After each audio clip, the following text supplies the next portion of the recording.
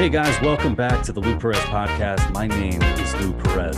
If you want to support the podcast, please head over to the louperez.locals.com and join the Lou Perez community on locals.com. I'm really happy to be joined by my next guest. He's a good friend in comedy. He's a hilarious comedian, awesome writer, producer. He does it all. His name is Ryan Long. Ryan, thank you for joining me. Fellas. You're on the locals. You went for locals though, huh? I did. Those guys are hitting it hard, man. That guy emails me like once a month. How do you like it? I'm like it. It's new for me because I'd never done like a Patreon or anything like that. Yeah.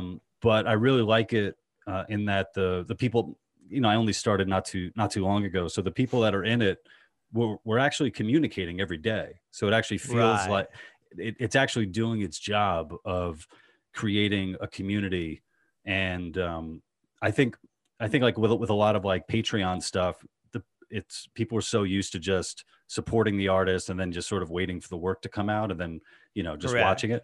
Where with locals, like they can post in the community, they can post on the page, which I think is cool. Whenever you see those YouTube guys that are kind of just like printing cash, you're like, what's going on here? It's like, it's always back to the, like, we created a community. They created their own little country, the like Logan Pauls of the world or these guys. Well, I'm wondering, I mean, with everything going on, if it's like, I mean, it seems like that's just the necessary thing to do. I mean, the amount of people that I know that we're Facebook friends with, and I'll see posts for them like, man, just came back from my 30-day, stint in Facebook jail. and it's almost like, and you're coming back. Like, why would you, like, why do we do that? Why would we ever want to come back to something that is like, it's like an abusive relationship where, oh, I said the wrong thing, so now my chick doesn't want to be with me for a month, For sure it is. But I mean, the obvious answer to that is that, that's where conversation takes place right now, right? It's right. If you're banned from, that's why this stuff that just happened is so the implications for it are so great, because there's like, if they remove you from Twitter and Facebook, Instagram, all the main ones, and now you're just, best case scenario, yelling into a void and BitChute, and you go, oh, well, I can talk to my 5 people on this Discord server. It's like, okay, well, now we're taking that down. And it's, you mentioned like the 30-day jail, but to me, and I'm actually I was interesting to sort of hear your perspective, like the libertarian take on all this stuff. But like, to me, it's like, if you, murder a guy in some scenarios, you do 20 years and you come out, where there's like 16-year-olds that, get carried away in some things, say some crazy stuff, and they're essentially banned for life. So you have if these kids are 20, some of them might have a 80-year sentence of, not being allowed to be part of public discourse. And to me, that's like crazy. Yeah. No, we've definitely seen recent examples of that. There was that one girl, I forget what her name was, but Donald Trump. There's that one girl named Donald Trump. Before we talk about Donald, this girl, she was I guess a high school student. She had just gotten like her driver's license. Maybe it was maybe it was her learner's permit. Like, I don't even know if it was like an official driver's license. And then she made this little post and put it on Snapchat, and she said the N-word. She was a white girl who said the N-word, and some, I guess, classmate held on to that for a few years and then put it out, and essentially just kind of destroyed this young girl's life. And the New York Times, I think, did a story on it as well. What was their story like? Justice served? It was something. I think the word they used was reckoning. There's like a reckoning here. And what was so wild was, I think like maybe the week before, there were all these people calling for this young man to be taken off of death row. This man who had been a part of a murder. It's like him and a group of other kids like set this couple on fire, like set their car on fire, and he was on death row. And all these people were like, look, it's wrong to sentence this man to death. And it's like, I wish I could see a Venn diagram of the people who defended this dude to try to get him off death row, and people who said like, yeah, I know. this white bitch like needs a reckoning. Yeah. The hypocrisy Venn diagrams right now are almost like, it's one of those things that's almost best not to think about at this point because it just like hurts your brain. Yeah. It's like I feel like there's people that, you know, were holding conflicting positions. At some point there was like some attempt to rationalize the inconsistencies, where nowadays people are like, you're like, well, you didn't say that last week, and they're like, yo, shut up. Like they don't even pretend to, you know, care about the fact of like being consistent in any sort of way. And it's crazy because now we have a digital paper trail. Like you can go back 10 years and be like, hey man, I remember 10 years ago you said, you know, you said the Knicks sucked and now you're a Knicks fan. What's up with that? Whereas before it could just be like, oh no, I never said that. There's no proof. There's no evidence. It's like, but you put your own evidence. But it feels like they still do that, where they just go, no, I didn't. And then you go, here it is. And they go, nope. They all do like the Donald Trump thing where he just like, nope, didn't happen. You move on. Yeah. That's why I feel like with a lot of this stuff, I almost maybe cared too much for a second. Then I, you know, went back to, you know, just being a comic. But when this stuff was happening, I feel like the thing that that kind of gets you fired up the most is when it feels like there's just so much gaslighting. You know, when it does feel like they're like, oh, so what? This happened. Oh, you know, whatever. You're making a big deal out of nothing. And it's like, maybe, but like when you think about it, you go, no, this isn't nothing. Like, and you go, oh, you're pointing out hypocrisies. That didn't happen. And you're like, I saw it. It really does feel like, you know, like in the girlfriend analogy you're saying, like you know, I saw you at the bar making out with this guy, and it's like, no, you didn't. Oh, stop it. You're such like, look at you. You're being like abusive and you're so toxic. And you're like, I saw it. And it does kind of start to feel like that with a lot of the stuff that's happening right now, which I feel like that's the part that kind of makes you, you know, jazzed up about it. Yeah. And it's a thing too, where nobody, or some people at least can't give an inch. You know, and it's like there are many times where I'll be like on social media and I'll put something out and someone will you know, call me out and I'll be like, oh, you know what, I actually got it wrong there, my bad. You know, like like I personally would feel embarrassed. Racism isn't good, you know. I actually, oh yeah, that's right. My fucking autocorrect, man, messed it up. Yeah. Women are capable to be doctors, contrary to my post 3 weeks ago. Avidly against that. Yeah, but it's one of those things where, you know, people will have stuff up or will, you know, come and argue and make a number of factual errors, like within like the first sentence, that I would be fucking embarrassed to have up there, to, you know, to just have there in the world. I'd be like, oh man, I can't believe I got that wrong. My bad. Let me try to fix that, as opposed to, oh, I'm going to keep it up and then try to pivot into something else. Yeah. I get pretty stressed out when I screwed one up. I did a video recently, not a couple months ago, but it was about morbidly body positive fashion photographer was the video. And I said that, Seth MacFarlane voiced the role of Stewie of Chris Griffin, and the idea was that should have been played by a fat guy, not Seth MacFarlane. And every comment was like, that was Seth Green that did his voice. And I was like, I like lost sleep over that. I was like, I'm stupid. And you think of like, imagine the amount of or the lack of integrity you need to have to be like someone working in the media, making a huge mistake and just like deleting your comment. Or even just like the changing of stances, like, you know, just even if the last little bit, like the people are like, can you believe someone called for, you know, violence or some sort? And then there's like 80 clips of them being like, burn it to the ground. Yeah. Yeah. Know? What are you, crazy? Yeah. It's nuts. Anyways, as far as like the, you know, the Twitter censorship and all that stuff, that's what I wanted to kind of hear your take on it, because, you know, obviously this always goes back to the publisher platform thing. And, you know, everyone sort of has a, you know, catchphrase answer like, oh, they're a private company and they're comparing to the gay cake thing, which I don't see that like as the same thing. But how do you see this in like, you know, the idea that these kind of companies colluded together, you know, deplatform someone and then, you know, in unison got rid of, you know, apps from the App Store and all that stuff? Like, how do you see that And what do you think should happen to Oh, now that I've taken over your podcast and I'm interviewing you? Oh, when you put it that way, Ryan.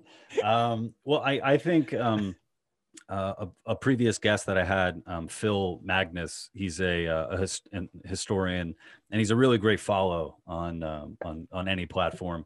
And I think it was Phil on Magnum back in heat. on Facebook. He had a really good point, where the sort of like the more nuanced view is, you have these platforms that like every day are contending with government officials who are basically saying we're going to take you over, or we are going to make you bend to our will if you don't do X, Y, or Z. Like if where you'll have like you see it kind of in, you're going down the line of the idea that, well, yeah, it's not really private companies when they're that entangled with the government and lobbyists, and or they're being called in. Like they're being called in to. There's pressure from above to sort of do what they want you to do, or else they're going to have these rules imposed on them. Yeah, I mean, the idea that that they should be the arbiters of what's a fact and what's fiction. That that they need to be dealing with, they have billions and billions of segments of information coming in every single day or week or whatever, and that they need to, it's their responsibility, they're getting it from both sides, to say what's true and what's not. On Facebook, man, like when I was doing stuff with We the Internet TV, there were a bunch of things that we put out there that got dinged because they had, I guess, like a political element to them, as if we were, supporting a candidate or something like that, and it's like, which, like, why can't you do that, by the way? Oh, right. No, right. Yeah. Why can't you do that? But it's sort of like the amount of things that get caught up in this net, when it seems like they're trying to please a lot of people. They're trying to protect their ass. They're trying to protect, their investors. But I feel like I'm a little less, I do understand maybe I'm a little less like sympathetic to these like tech companies, in the sense that I see, I kind of agree with, I think it's David Sachs said this, but essentially free speech got privatized, right? And now you have these 5 kind of oligarchs that control, the flow of information, and there's no repercussions. You know what I mean? They have this terms and service, and essentially they can make decisions arbitrarily, and there's no, for example, like if you have a private business or a private, company or whatever, like you still can't murder someone inside of that business. So, people have rights, and, speech should be one of those to some degree. So, the idea of like an online bill of rights, it's like, there are still, like most of these places still defer to like US law for, you can't make threats. And like, they didn't invent that idea that you can't make threats. Like that kind of comes from somewhere. So I think those are the negative rights or whatever, but the positive rights, I think, should probably be factored in there too. If you want to be, if you want to be a private company operating in that space. I think that's interesting. And especially when you're dealing with, these platforms that treat different countries very differently. Like, of course, right? Platforms that have helped oppressive regimes, basically, tamp down on political dissent. It's like that. Those are the same people you're dealing with, except we are fortunate enough to, to be in a country with some more protections than that. Yeah. I mean, our censorship's just coming from a different place, but it's like, it is that the point you brought up is like one of the most confusing parts, and why I think this was, such a, overreaction on these parts, and especially the collusion. And again, there's, public will and there's political will. So, I do get your position to be like empathetic with, this isn't one person of these companies. This is just killing like how the machines run at this point. But if you go, like in America, it's like, okay, we're going to put this information out. We're going to put this censorship, and we're going to influence the election a certain way. Because obviously, if you're getting rid of Donald Trump, you're, whatever, we're going to make our statement. But it's like other countries aren't going to be down with that. It's like, you're going to tell the Ayatollah that like, 2 weeks before your term's done, we're going to like take you off Twitter. He's just like, okay, no more Twitter in our country. Mm-hmm. So, I mean,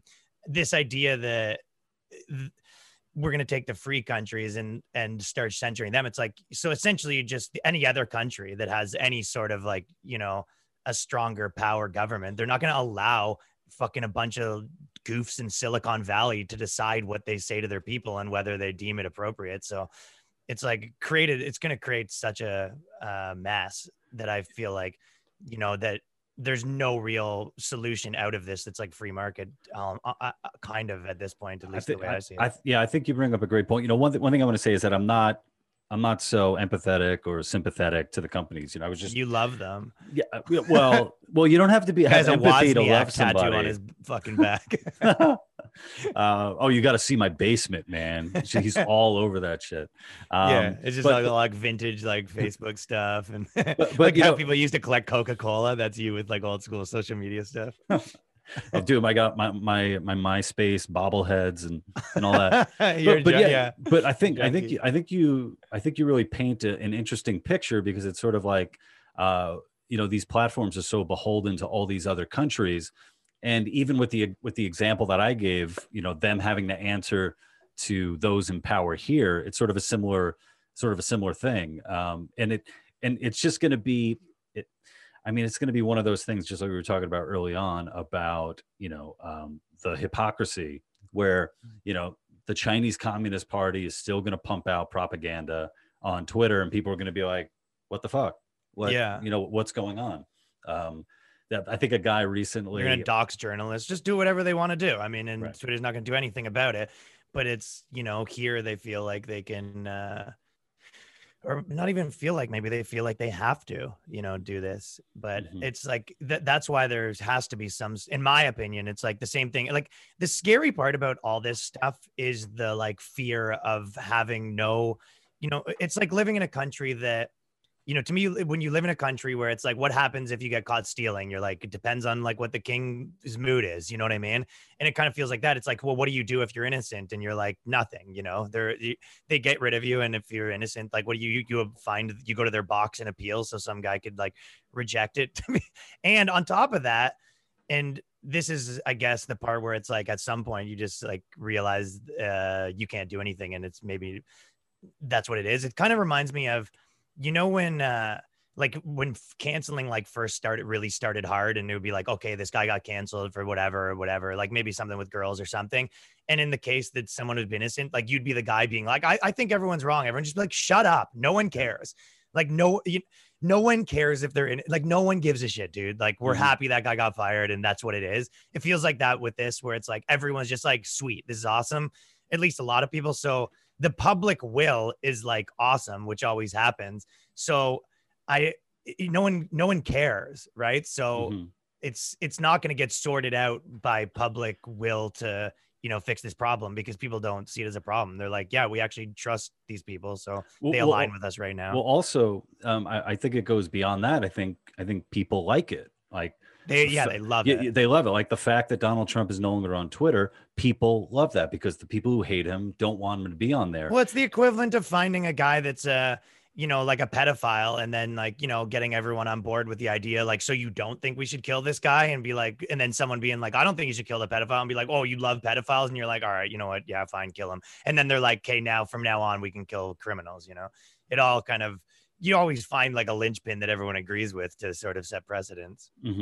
Yeah. And it's something where I always take notice of the people who, sort of are taking the same culture of free speech protections to the private sphere, where it's like, look, I don't like this guy, but I still believe that he should be on this platform.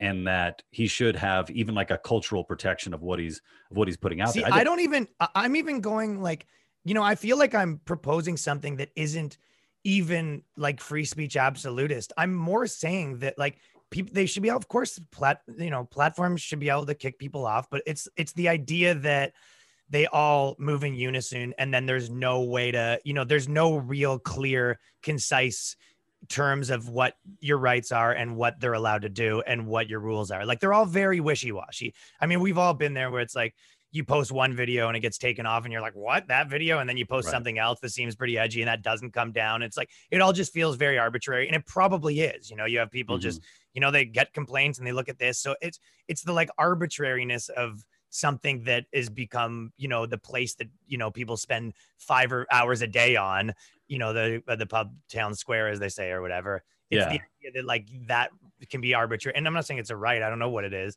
but it's the fact that that can be like arbitrary taken away from you. And it's like fundamental part of how everyone communicates and everything. It's like, I don't know. To me, it's something that needs to be investigated. A lot of these places don't know what they're doing either. Like the government can't keep up with these tech companies. It's like you see these, you know, government people grilling the tech companies, and it sounds like my dad like asking me about, I don't know, fucking, you know, how I can't think of a good example, how a Discord server works. And you know, isn't there bad stuff on there? And you'd be like, listen, you don't really understand how they work. It's just what it is. And so you go, and the same reason that like a lot of these big companies can exploit all these like tax loopholes is because they don't really know how to tax these companies, because the thing changes so fast. It's a little bit of like the Wild West. And I think that this is the same thing where it's like these companies these people in charge of regulation for the most part don't even understand how these companies work, how they profit, like how this infrastructure works. And they're in charge of like this problem of who gets to speak now. Yeah, no, 100%. And a couple of things on that. So, you know, one of the things that I noticed when they were having like congressional hearings and, you know, bringing in like Zuckerberg and other people like that, is just how ignorant, you know, the government officials were that were questioning these guys are idiots. Right? No, but then what it made me think of is I was like, wait a minute, this is just a congressional hearing on the internet, social media, Facebook, imagine Google. Some other shit. Imagine all the other stuff. Imagine like there's somebody right now sitting on, because he has a Facebook account, at least some other shit. Oh yeah, like somebody, somebody's, you know, handling his you know, his online platforms. But now imagine like now you're gonna have a bunch of people talking about energy, a bunch of people talking about foreign policy, and it's like the same amount of ignorance, right? And you know, just on so they just look to consensus, you know, that's all they can really do, and try to appease what the consensus appears to be on their side, probably. Well, even look at, you know, look what the response has been when Trump was kicked off. It's like the same people that were angry with all the social media platforms for getting this dude elected are now cheering the same platforms for kicking him off. Yeah, and it's like. It does, you know. Yeah, I got. They were saying, exactly. They're saying like Facebook's like getting involved in politics and helping the other guy win or whatever. And now they're like, hell yeah, Facebook getting involved in politics, helping the other guy. You know, you know. I do wonder because I started. When did you start putting stuff on YouTube? Was that like right at the beginning or? Well, I've been. You know, like, so I've been in America for like a year and 3 or 4 months now. But before that, I was making sketches, the same as you, forever. But I was like you in a lot of ways that I wasn't doing it on my own channel. I had a series at CBC, and then I made some TV shows in Canada, and I built up the video department for the Hard Times. Unlike me, you actually had commercial success. Well, I mean, I like what I was doing at the Hard Times and CBC, although CBC is like a bigger company, but in Canada, like it was similar. I think me and you were kind of like doing a fairly similar scope when we met. Like the videos I was doing at like CBC and the Hard Times and the stuff you were doing at We the Internet, probably like somewhat similar budgets, and, you know, kind of having like a decent amount of online success. I felt like we're fairly in line in those videos. And then when I moved to America, I was like, okay, I'm just going to do this on my own channel. So probably about a year ago, I started posting like just on doing the same thing I've been doing before. Which is I assume like kind of what you're planning on doing as well, is just I did it for my own channel. Yeah.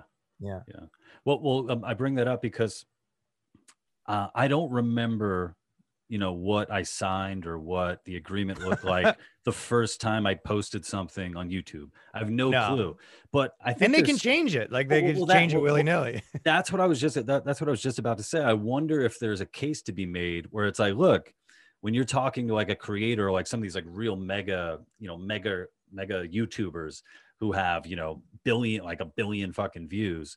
And it's like, wait a minute, this material I made before this change, you know, like I didn't agree. Well, they've had that. That was the big thing at Patreon, wasn't it? Like that was the big case against Patreon, essentially, is that they changed their terms of service and were, you know, adjudicating based on the new ones that people didn't sign up for, kind of thing. I think what you just outlined has been a lot of court cases.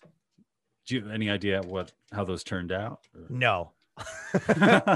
I think that Patreon one though, because I think there was like an Owen Benjamin one, and I think that he won the case that like allowed him to sue them or something, and then I don't know, maybe they settled. I bet you a lot of them settle. I'm gonna go with that. Okay. Just on the Trump thing, again, it's sort of like everyone's cheering, yeah, he's gone. But a lot of crazy shit has happened, and there's still a few more days to go. I'm just thinking, like, I want to know what that guy is thinking. I want to know what's going on. And he still can do his press conferences, and he has the POTUS account. And the truth is, like, people to some degree wanted blood, and a lot of it. But there's just, it's one of those things where, I understand the idea that, like, this is what the will of the people wanted, that, at least a fucking lot of them. But there's just a reaction that's appropriate. And, that's why we have laws.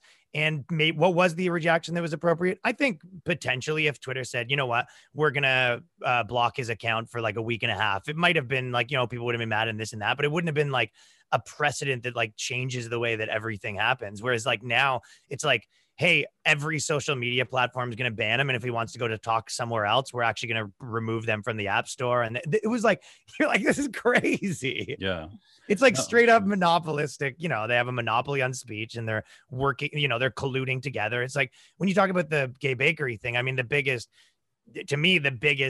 factor when you're dealing with like, discrimination or any sort of, whether you can serve someone or not. I mean, obviously there is one part of like what you make, and if it's actually a departure from what you make. But the second part of it to me is how easily can you access an alternative?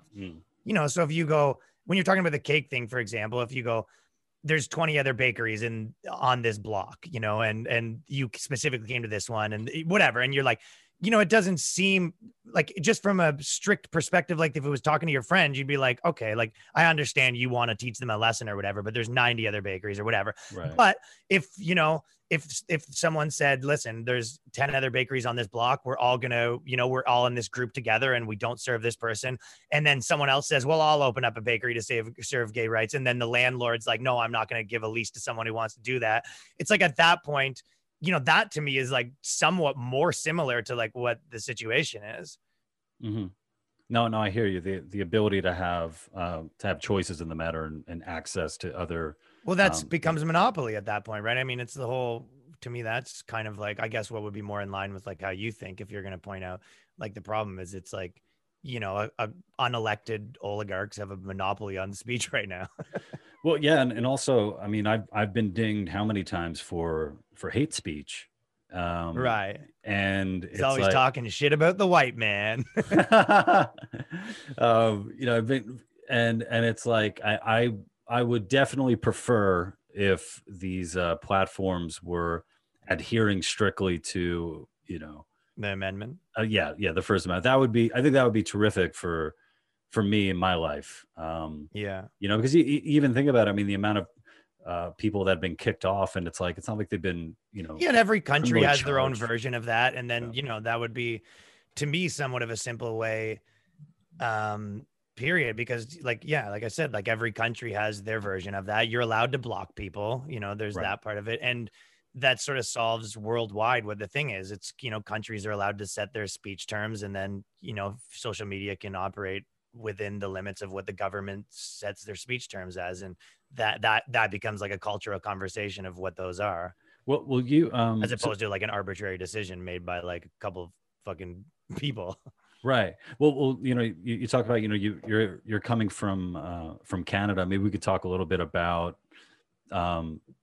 speech in Canada or lack thereof, but also what is like, the stuff that you're doing here in the US, does that leave you open to any prosecution or I don't think so, but also like, and I tweeted that thing that kind of like went viral. I don't know if you saw that, which one? I immediately regretted. I'm like, stop tweeting serious stuff. It was like the first time I've done it in like 6 months. Oh wait, I think I know what I you said did. that I moved from a country that didn't have speech to a country that used to have free speech. I was like, dude, my whole Twitter was people arguing for like 2 days straight.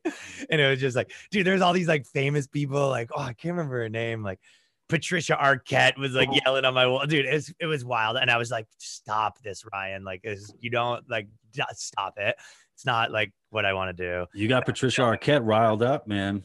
Yeah, so I have like a no arguing on the internet policy, and I still never argued, but it was a little, I kind of regretted tweeting that. But the truth is, like, you know, it doesn't really actually affect you for most normal people.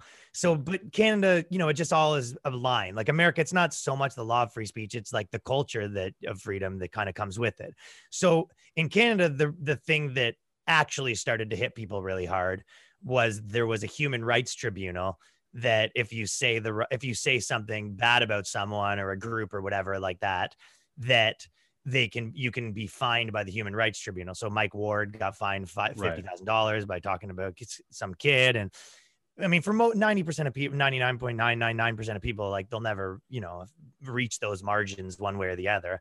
And when they choose to prosecute, like there's usually, you know, some political will about it, but it's like, it's the downstream effects of like those precedents that, you know, seeps into everywhere. And when you talk about like, that guy, like that Mike Ward guy, he's pretty popular, right? So whatever, it became like a publicity thing for him to some degree. The same as like how Jordan Peterson, you know, was kind of fighting the fact that if you call someone the wrong pronouns, you go to jail or whatever, right? But then those became, you know, a part of their fight and whatever. Whereas like, but there's also like a few people that were just like some comic that said the wrong thing on a show and he actually did get fined like 50 grand or something. That's just like some barback that does open mics. So there are, you know, cases and no one cares about those, right? So there is a whole component of it, but like the truth is like it's not like, you know, whatever you feel like you're stifled speech wise. But again, like, you know, things weren't as tumultuous in those days either, right? Like, you know, it used to be before it'd be like, you know, was your joke too edgy? But now it's like, is your political opinion the wrong thing? Like since like, you know, since the allowable speech got like politicized, it's a lot testier right now, you know? Mm-hmm. Well, that's a great segue into a question that came in for you, Ryan. Not gay is the answer. Oh man, this guy's going to be so upset. It was one summer, and this woman is going to be upset too. Let's see. Have you received pushback, personal or professional, from making videos on controversial topics? Yeah, obviously. And I could have answered that question too. Yeah, no, you could have addressed that to me. Yeah, you've had the same thing. You've had your article about it that you recently. Yeah. Yes, all over, you know. But the truth is, it's like I said this before, but the 99% of the people that are mad like work in the entertainment industry. So, you know, whether it be like comics or journalists, like normal people just think I'm funny. Like they don't.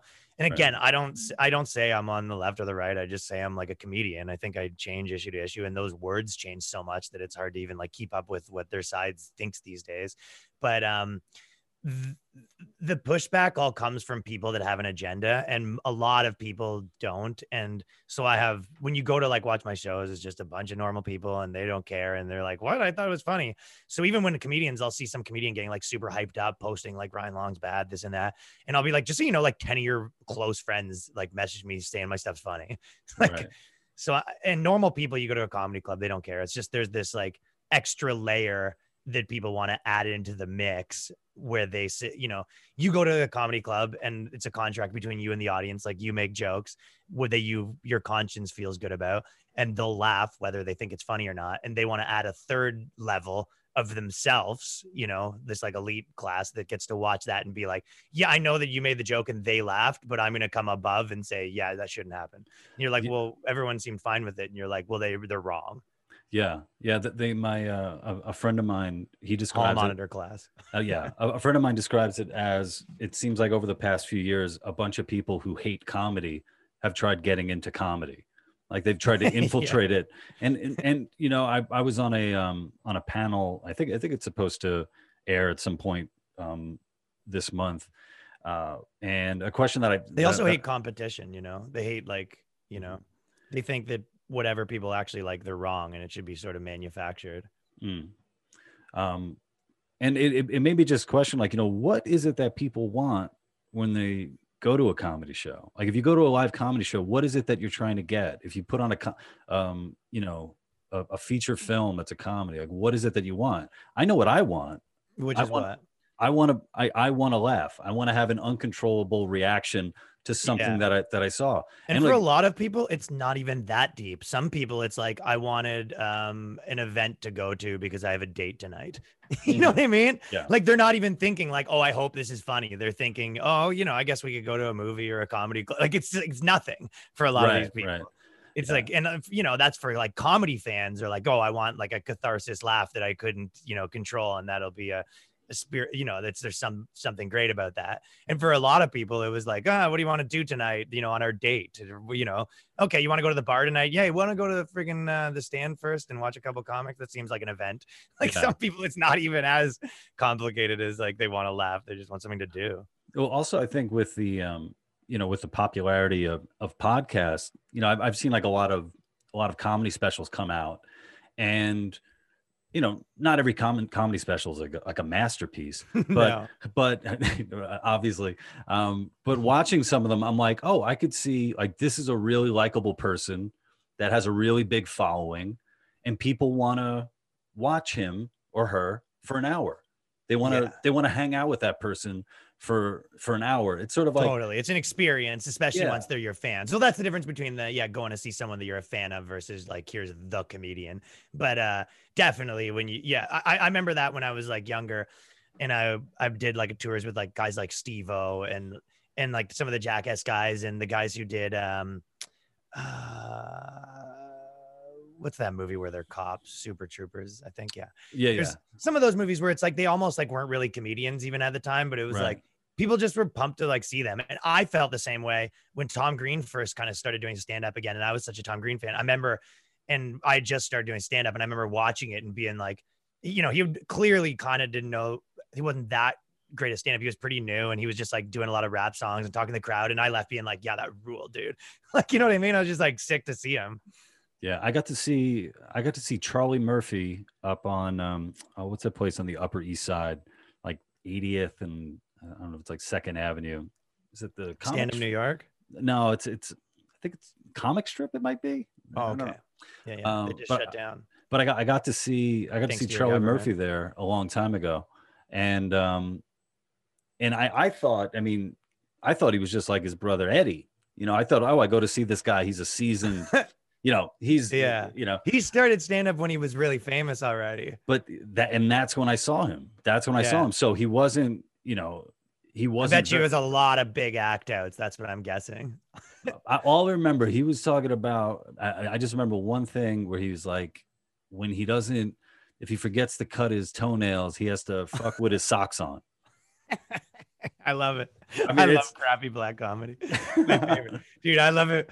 I remember me and Ian Fidance were just talking about this, the idea that, because we're always like, oh, do you remember this like on Def Jam? And I'm like, I'm super into those old Def Jams. He goes, this is how much cooler black culture is. He's like, there is not two like hood dudes right now having a discussion about like some old Evening at the Improv clip. Like, you remember that Ray Romano joke? Like, right. The way we are talking about their stuff, but I think it was Marlon Wayans or Damon Wayans, one of the Wayans brothers, like one of the like the youngest one. Okay. And he did a new special, and he comes out and he's got like, they're always decked out in like really cool clothing. And he starts within 2 seconds. He was like, when you're at the club and you like really getting on the floor, and he was within like a minute, he was on the floor, like humping the floor. And you're just like, oh, this guy's got nothing. He has no jokes. We're a minute into the special. He's rolling around on the ground. This guy is killing time. Well, dude, I mean, everybody knows hamburger. Yeah, whatever that act is. When I was living in LA, I got to do a few black rooms. One of them was at a club. I love it. One of them was at a club called the J Spot, and that was really cool. Good and that was a legit club. Then the other ones were at it's basically in Englewood, and in Englewood they didn't have bars. They had drinking. They had I forget they call it, like drinking houses or something like that, or they were like private clubs, private drinking establishments. Okay.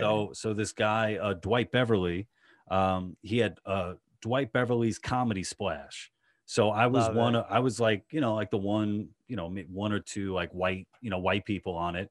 And it's already like a tough room, but I think they like kept the music on the whole time while we're trying to go, and people were just bullshitting with one another. And stuff. and I mean, I forget what my opening was. I think it was opening like, I want to thank Dwight for adopting a white boy or something like Yeah, that. yeah, something like And that. And then that you guy, obviously went into, white people drive like this, black people drive like oh this. yeah, yeah. No, no, no. White people don't drive. We Uber. That's You what I, see, there's yeah. black people, and then there's Yeah, yeah, exactly. the Chris Rock. Yeah. Well, yeah. I mean, I don't know if I was trying to do my Richard Pryor at the time. You ever be looking around at white people and shit? White people be driving and shit. Oh my God, that's pretty good. Damn, Jack. Yeah. So That's a good. Can you do impressions in general, or is that you just do a Pryor? I think I could do a few. Oh, what a skill! I can never. But I think I always do like a version of them. Like I gotta like, for me to do Pryor, I have to add "and shit" after. It's all half of it's like saying the word. Yeah, like damn, finding. Jack. Yeah. I can find the words, but I can never get anything else. And then even if I do have it, even when impressions, like I want to do a Russian accent, which is very easy in one of my jokes. And it would be like, I would get through like one sentence and I would just be like, lose it completely. I'm so bad at I'm notoriously bad at accents. Like I've done bits where I'm obviously channeling George Carlin. Like I'm obviously trying to. You got a little bit of that in you. Yeah. Yeah, like I need more stuff, like sort of that, sort of Carlin. Did you see? Who's been? Well, there's two things, but the first one, I don't know if you saw, but like Mr. Bean, Rowan Atkinson, he's like super based on Twitter right now. He's like constantly out there. Well, I just saw the one. I just saw the one quote or something like about cancel culture. And he's always coming out. Yeah, Bean's fighting the fight. Well, this is one of those things. This is one of those issues too. Kind of like people getting thrown off of social media, where people are like, oh, I thought you were gonna say buildings for being gay. What? Buildings for being gay? He said people getting thrown off, and I said, no. I'm going to talk about ISIS at this a little later on today, but still on Twitter, by the way. I don't know if that's true.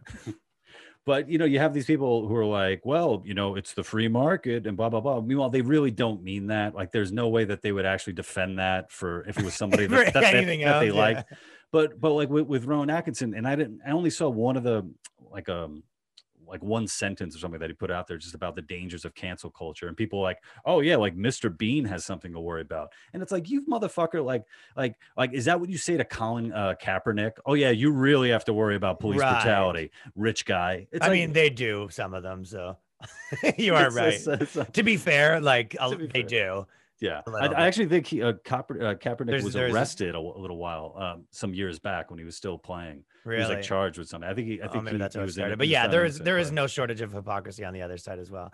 But because I mean, it is. But you're right. The same people might say that to like LeBron James. The same, but the same thing as to Mr. Bean. But it is. But to be fair, Mr. Bean's probably like, let's say, you could look at it two ways, right? One is Mr. Bean is saying that cancel culture is bad. I'm not saying it's bad for me, because there's one thing when like LeBron James kind of says like, this is a problem for the black community and this and that. But it's kind of another thing when he says like, I'm worried for my life. And you're like, I even me, I'm like, are you though? Right. But when he says other people are, and I'm a voice for these people, I get that. So I think there's nothing wrong with being like a voice for people, even if you aren't personally, affected by it. Well, yeah. I mean, people are always like, celebrities should just shut up unless they agree with me. Then in which case they're like, in which case, hell yeah, dude. Power to the people.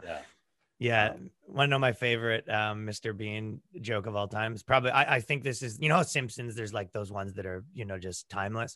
So one would be, with Simpsons, it would be free consultation, no money down. And then he says, and then he goes, oh, I'm here for my free consultation. He goes, oh, there's some typos. It's supposed to say free consultation, ? No, ! Money down, ! You're like, that's so funny. And that's your favorite? That's one. That's up there, top 10 for me. Wow. And then the Bean one is, so Mr. Bean's at the window. The Bean ones are hard to do because he doesn't speak, but he's at the window with his girlfriend, right? And they walk by this girl. She's on, there's a painting of a girl with a ring, right? It's like a ring store. And Mr. Bean's girlfriend looks at it and she goes, like she wants the ring. And he goes, oh, I got it loud and clear, right? So then they're opening their Christmas present the next day. She opens it up and it's the picture of the girl getting handed the ring. And at this point, she goes, she starts crying, and he goes, "Oh, I don't know what's wrong." And then he goes, "I know what's wrong." And then he pulls out the ring case and hands it to her. And she goes, "Oh, you did get me the ring." And she opens it up, and you pull out the ring, and it's the ring to hang the poster on the wall. Nailed it. My favorite Mr. Bean one is he goes down to a beach, and he made the mistake of not getting changed into his swim trunks. Of course he did. Upstairs. So he needs to do it down at the beach, but there's a guy. That sounds like a calamity. There's a guy right next to him, right? So he's like really embarrassed because he's going to have to get like naked in front of this guy. Yeah. But what he ends up doing is like a really brilliant physical comedy routine of putting on I remember this. Putting on like a Speedo. And he pulls it off by the end. Yeah. Yeah. So and he manages to get his pants out of his Speedo, and he's all happy. And then, we cut to the man, and then the man gets up, and he has a cane, and he's blind, and he walks away. It was great. Mr. Bean is 10 out of 10, dude. Yo, you know what's you guys the best. You know what's awesome, and I don't know if you're familiar with it. It's a show. It's like a claymation stop motion called Shaun the Sheep. No, and I think it's the same people who sounds like all these people putting masks on to me. What is it? What's that about, man? You believe it? Huh, Fauci? But it's a kid show, Shaun the Sheep. But it's like in that sort of what's the name? The Gromit. What's the? Yeah, I know the like Gromit Cooper. But it's really funny. Like it's like some really good, smart like slapstick. A lot of those like kids shows have some really friggin' funny writers on them. Yeah. Well, I was gonna Cuomo. Do you see the Cuomo thing recently?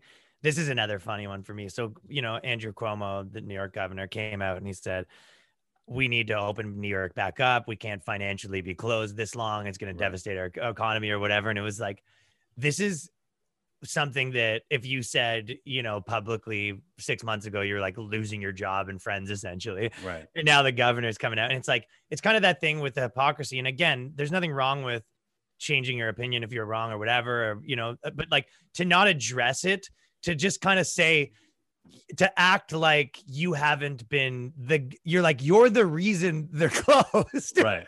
He's like, whoever's in charge of this thing needs to open this puppy back up. And it was like, for the last 8 months, you've been like fighting tooth and nail and calling people, bad that are opening their places up and this and that.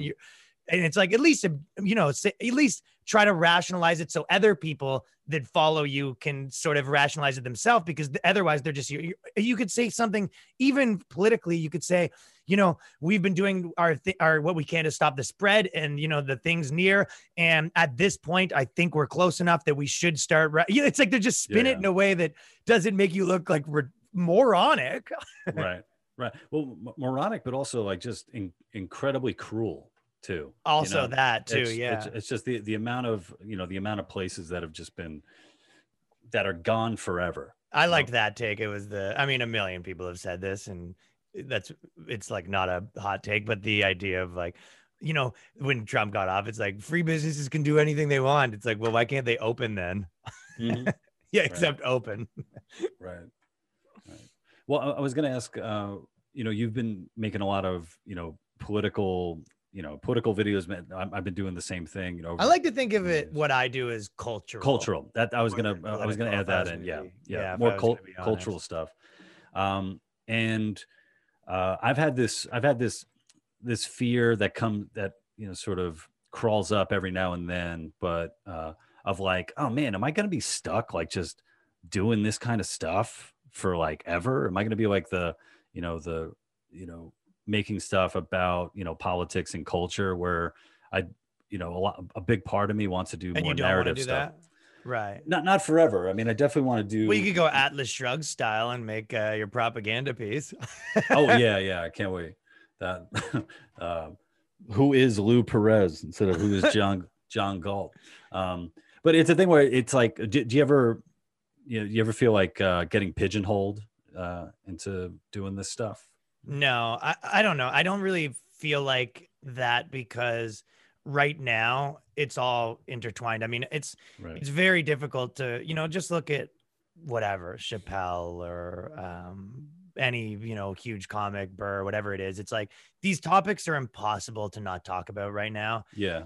And there's also a difference between like the space of the internet and the space of, you know, broadcast TV or movies or whatever that have like a different, people are, you know, consuming them in a different way. And it's, if you're not, if you're not like talking about something that's like somewhat relevant on the internet space, it's tough to sort of, you know, get anyone's attention. And I do talk about lots of different topics. You know, you know, everyone has probably their like 5 or 6 things they talk about, but culture is just like one of them. But you can, you know, like South Park, you could say that, or are they pigeonholed into talking about politics? And it's like, well, yeah, a little bit, but they also can do a bunch of other stuff too.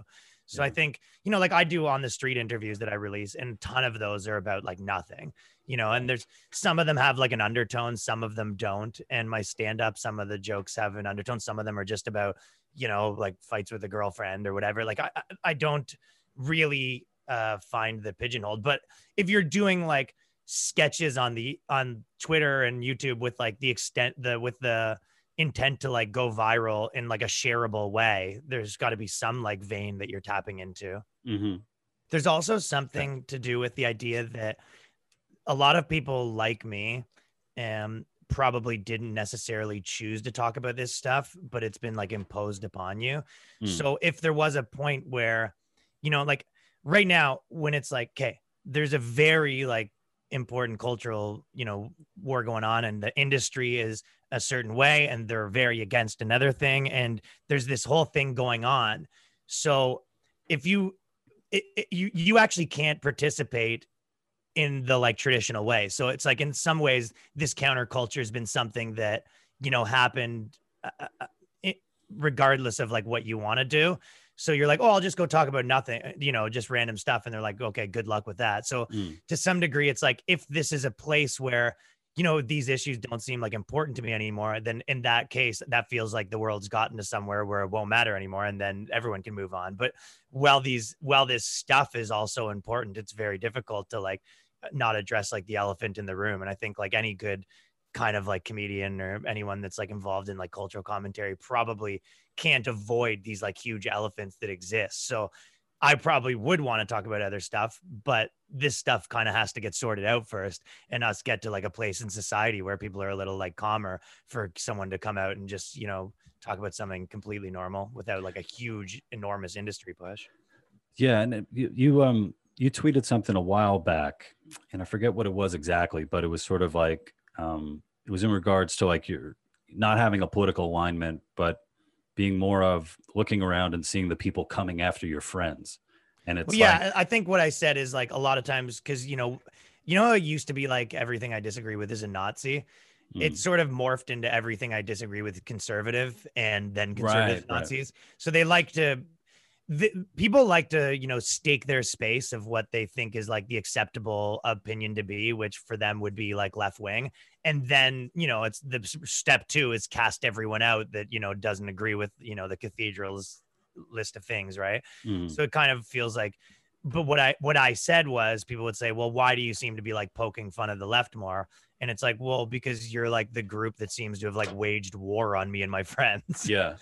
Yeah. And with like, I don't see a lot of, you know, I do see Christians in some cases and people on the right getting mad at me, but I don't see you know, like these people like to talk about like institutional power or whatever, but it's like, but those people don't have the power to have me like removed from, you know, whatever the industry, because it's a, you know, Hollywood's a liberal industry, and, you know, kind of cultural media is a liberal industry. And it's like, I happen to take place in those. And I also grew up in this, right? So it's like, if I grew up in Alabama or whatever, I don't even know references in America good enough to make the right one, like some super religious area of Texas or whatever, maybe I would be, you know, kind of against that more, because that would have been like the authoritarian force that's telling me what to do. But in my specific industry, in entertainment, doing comedy, there's one side that seems to be telling me what to do a little bit more. Right.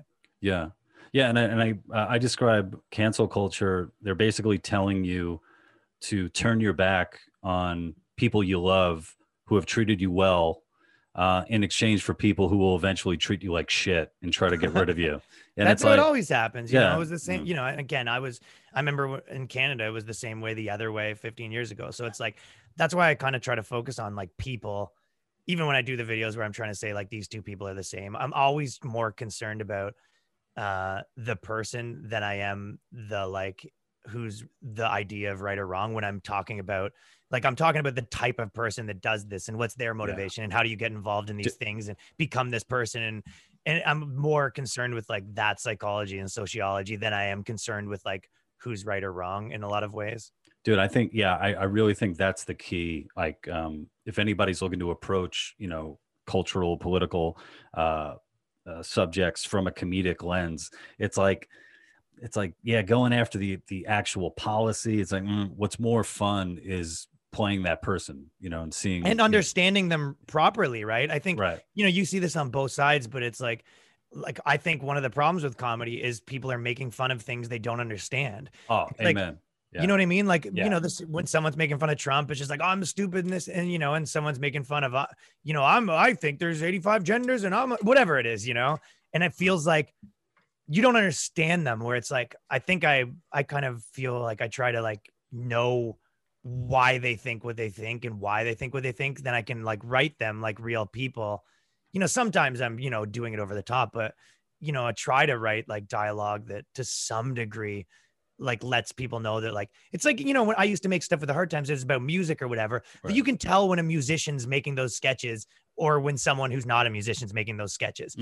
People can tell the difference. Fred Armisen can make Portlandia because he understands these people. So I think one of the thing that a lot of people these days are missing is like an understanding and like ability to like empathize with the position of the like their targets. Yeah, no, I agree with you 100%. I see it all the time when people try to dunk on libertarians, especially with jokes. And I'm like, I'm like, yo, why don't you just have me write your fucking joke for you? Yeah, you'd probably be able to do it better, right? Well, I'm like one of my go-to jokes for libertarians is like, libertarians, the only thing libertarians are upset about the Holocaust is that it was performed by the state and not the free market. Yeah. So it's like I'm in it, man. So I get it, but what's the libertarian sort of like what's the big like generalization is that you're, because someone said this about comedians the other day and I posted it, but someone was like, oh, I was posting something comedian, they're like, comedians are such fucking drama queens, and I was like, pretty true. But I feel like someone said that about like kind of libertarians too, where it's like they're so over dramatic. Yeah, I think for a lot of libertarians are just sort of uber rational. Oh, and then there's that like autistic stereotype where there's that thing where it's just like one of the greatest fucking things that ever happened is I posted a joke about vaccines on Facebook, right? So I had all my followers who are anti-vax come on and start talking about autism and all this stuff, and then all my autistic libertarians came on to battle them. And like, and look, if you're getting into an argument, you do not want to fuck with people where their whole thing is rationalism and facts. So it was just like a bloodbath of like autistic libertarians destroying anti-vaxxers in the comments. You were talking about how, people saying, well, if you're making fun of this, you must be conservative. And, I found that all the time on, We the Internet videos, people like calling me like a conservative comedian, to the point where I found myself sort of like defending conservative comedy. And I'm like, but wait a minute, I'm not even a fucking conservative. But it's like when I hear the charge so much, it's I sort of get like, all right, well, let me start defending it. And where did you grow up?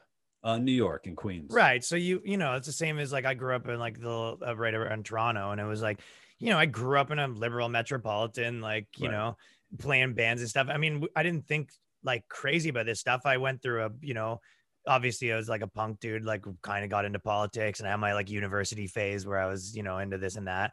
But like to some degree, it was like, you obviously just knew, the like stuffy conservatives were kind of, telling you what you can say. And then the liberals were kind of like the cool ones. That was just how I grew up with what it was at the time. There wasn't like a hatred, but there, the conservatives were the ones like cracking down on, speech to some degree of like, oh, the sex and music videos are too bad. I remember Bill O'Reilly. I watched him talking. I remember I seen this recently. He had the Insane Clown Posse on, and essentially Bill O'Reilly was saying the exact same thing the liberals say now, like to a fucking T. He was like, you know, this is worse for society? Like these ideas shouldn't be allowed to be heard, and are why, you know, these are harmful to people's minds who have heard them. And don't you think that art should have like a purpose to make people, whatever, what all the jargon that you hear about the stuff now, Bill O'Reilly was saying all of it like word for word. And I think that those people don't get it at all. And I could like, tell you why or whatever, but more importantly, it's the same thing. So it's all kind of, went full circle in a lot of ways. But when you talk about like whether you defend it or not, it's like, that's one thing that I've gotten the habit of not doing, because if you look at most normal people, they don't like think like that. Like if you talk to any, whatever super woke person, you talked about like Dave Portnoy from Barstool, they'd be like, oh, that guy's like a Trump guy, conservative. The Nelk boys, if you just talk to any normal person, they go, oh, the fucking Barstool guy, that guy rules. You know what I mean? I love his pizza review. It's awesome. Yeah, exactly. Yeah. So it's like, it's one of those things where you think that like you matter and you think that your thing matters more, and not just you, like everyone. So I think that, and it's so easy to like lose touch with what people actually think because of those like loud people, but normal people don't really, even like Rob Schneider, he's like gone full conservative. He's yelling and screaming on Twitter all day long, whatever. And it's like, if you talk to 95% of people, they'd be like, oh, Deuce Bigelow. The guy from the Sandler movies. They don't know. Right. No one cares. Right. Yeah. It's sort of like, like it's almost like living like two different lives, Yeah, it's strange. But that's the thing about this speech thing and the thing about the cancel stuff. It's like, and I guess it could be good or bad, but like at the end of the day, no one cares. Like if you're the guy that, got caught stealing something and the king's cutting off your hands, and you're like out there being like, isn't anyone going to help me? And everyone's like, no one cares. No one's sticking their neck out. So it just kind of like, that is kind of the nature of the thing. Right. Yeah. Well, so you do a bunch of different stuff. You do stand up, you do sketch comedy, you do man on the street stuff. We had a question about you doing man on the street stuff. If you've ever been attacked or assaulted or anything like that. I used to be like way crazier. Like when I was doing my old TV shows, the whole game was like go to places, get kicked out, and get in fights. And I was like a wild boy when I was like, 20, playing in bands, doing this stuff and making like these crazy DVDs of, cops. And I used to be like a master of people coming and yelling at me, and then being able to take the memory card out and replace it with a new memory card without them looking, and then show them me deleting the footage. So that was way more tumultuous then. Whereas nowadays, I think it's, I don't have that as much, but I think people always say one thing. People always say to me, they go, oh, you do 80 interviews to get that one interview. And I'm like, I don't. I like use 9 out of 10 of the ones I do. Another question someone wants to know is about the t-shirts that you use in your videos. Do you already have those, or do you have to make them? I have this kid in China that works for me full time, and it's kind of like the monkeys on a keyboard thing, where if he comes up with enough t-shirts, like one of them will strike me as a good video. Like he has just so many combinations of t-shirts, and then eventually one of them, I'm like, you're right, that would be a funny video. So he kind of writes my videos while making my t-shirts from a little studio that I got in Shanghai. Oh shit. But no, I just I have a guy that makes my merch that lives in New York. And when I have like a 2 t-shirt idea, I just like tell him like, hey dude, can you make me these? And he'll be like, yeah, I'll pick them up tomorrow. And pretty simple as that. Right. Well, you took merch to a whole new level when you got that tattoo, right? Didn't you get Boys Cast? Yeah. By the way, with the t-shirts, it is because I'm doing these like t-shirts for my videos, which is like rule 1 of selling a lot of merch, make slogans, all that stuff. But the problem is all my t-shirts are 2 t-shirts, like woke race. So you need a buddy. Yeah. That's the thing. Right. And no one wants to just wear a shirt that says radical right or whatever. Yeah. Or just racist walking around. Yeah. Never Trump, always Trump. So it actually isn't working, because I need to do like 1 t-shirt videos so then I could go sell that t-shirt. That's like the rule 1 of marketing that I'm stupid with. Also, I'm looking at like the wokeist and racist, and it's like, they seem pretty simple to make. Like Yeah. the idea of someone's Takes 10 seconds. Yeah. yeah, 10 seconds to make. Like, so someone's like, no, but this is fucking Ryan Long. Yeah, we got to have it from him. This Yeah, is there's official. This is sweat. His sweat's on this. no proprietary value. I've had a few people on my Patreon that asked me to send them stuff, and I did because they donated like a lot or whatever. Oh, that's cool. Any like OnlyFans kind of stuff? Anything get crazy like that? Dude, I gotta tell you, I think you're the right guy to tell this too. I don't know why you're the right guy to tell us. I just want to tell you, but I don't know if anyone's gonna believe this. I have beautiful feet. Nice, dude. I have beautiful feet. Every single girl. And you're wondering how you can monetize that. Exactly, because I have beautiful feet. I have a deep voice, and I can. Beautiful guys' feet don't do anything though, man. You're in the wrong game. Yeah. Fuck. I mean, unless you want to go to the gay market. I mean, that's just like what it is. Well, I mean, if it's just me, just talking dirty over footage of my feet. To who? Girls? You think girls want to see that? I don't know. Anybody, man. No, because I think guys are like so gross that we're that type of guy that's, guys are like, oh, look at that elbow. Yeah. Then we think like, oh, girls must be like that with us. And they're like, they're not. Yeah. Some of them pretend they are, but they're not like, oh, look at this guy's knee. Dude, this is how like gross I am, where I got a sleep guard because I grind my teeth. I got a sleep guard. Dude, that's so sexy. No, and I brought it back and I put it in my mouth and I was thinking, oh, dude, my wife's going to think this is so fucking hot.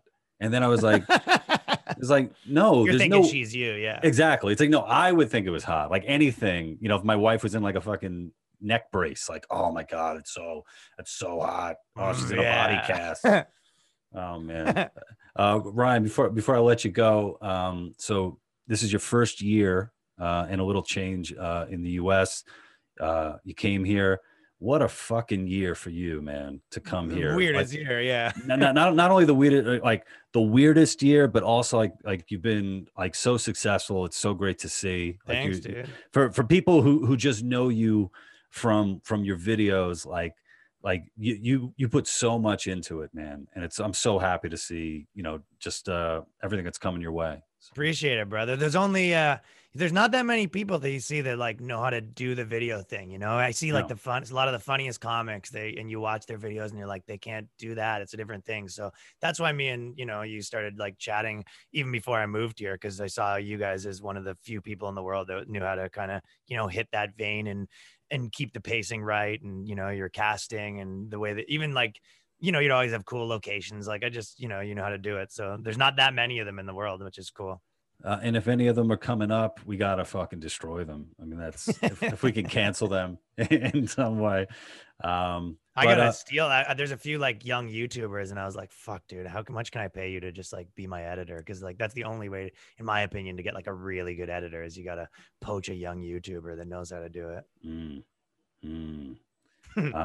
So any young YouTubers out there? I know one or two, not any. There's a few. Dude, I've only had you proud. I've only had 3 times in my whole life that I've worked with an editor that they did something, we did something together and they edited it and I was like, sick, like, yo, cool. You know what I mean? This is impressive.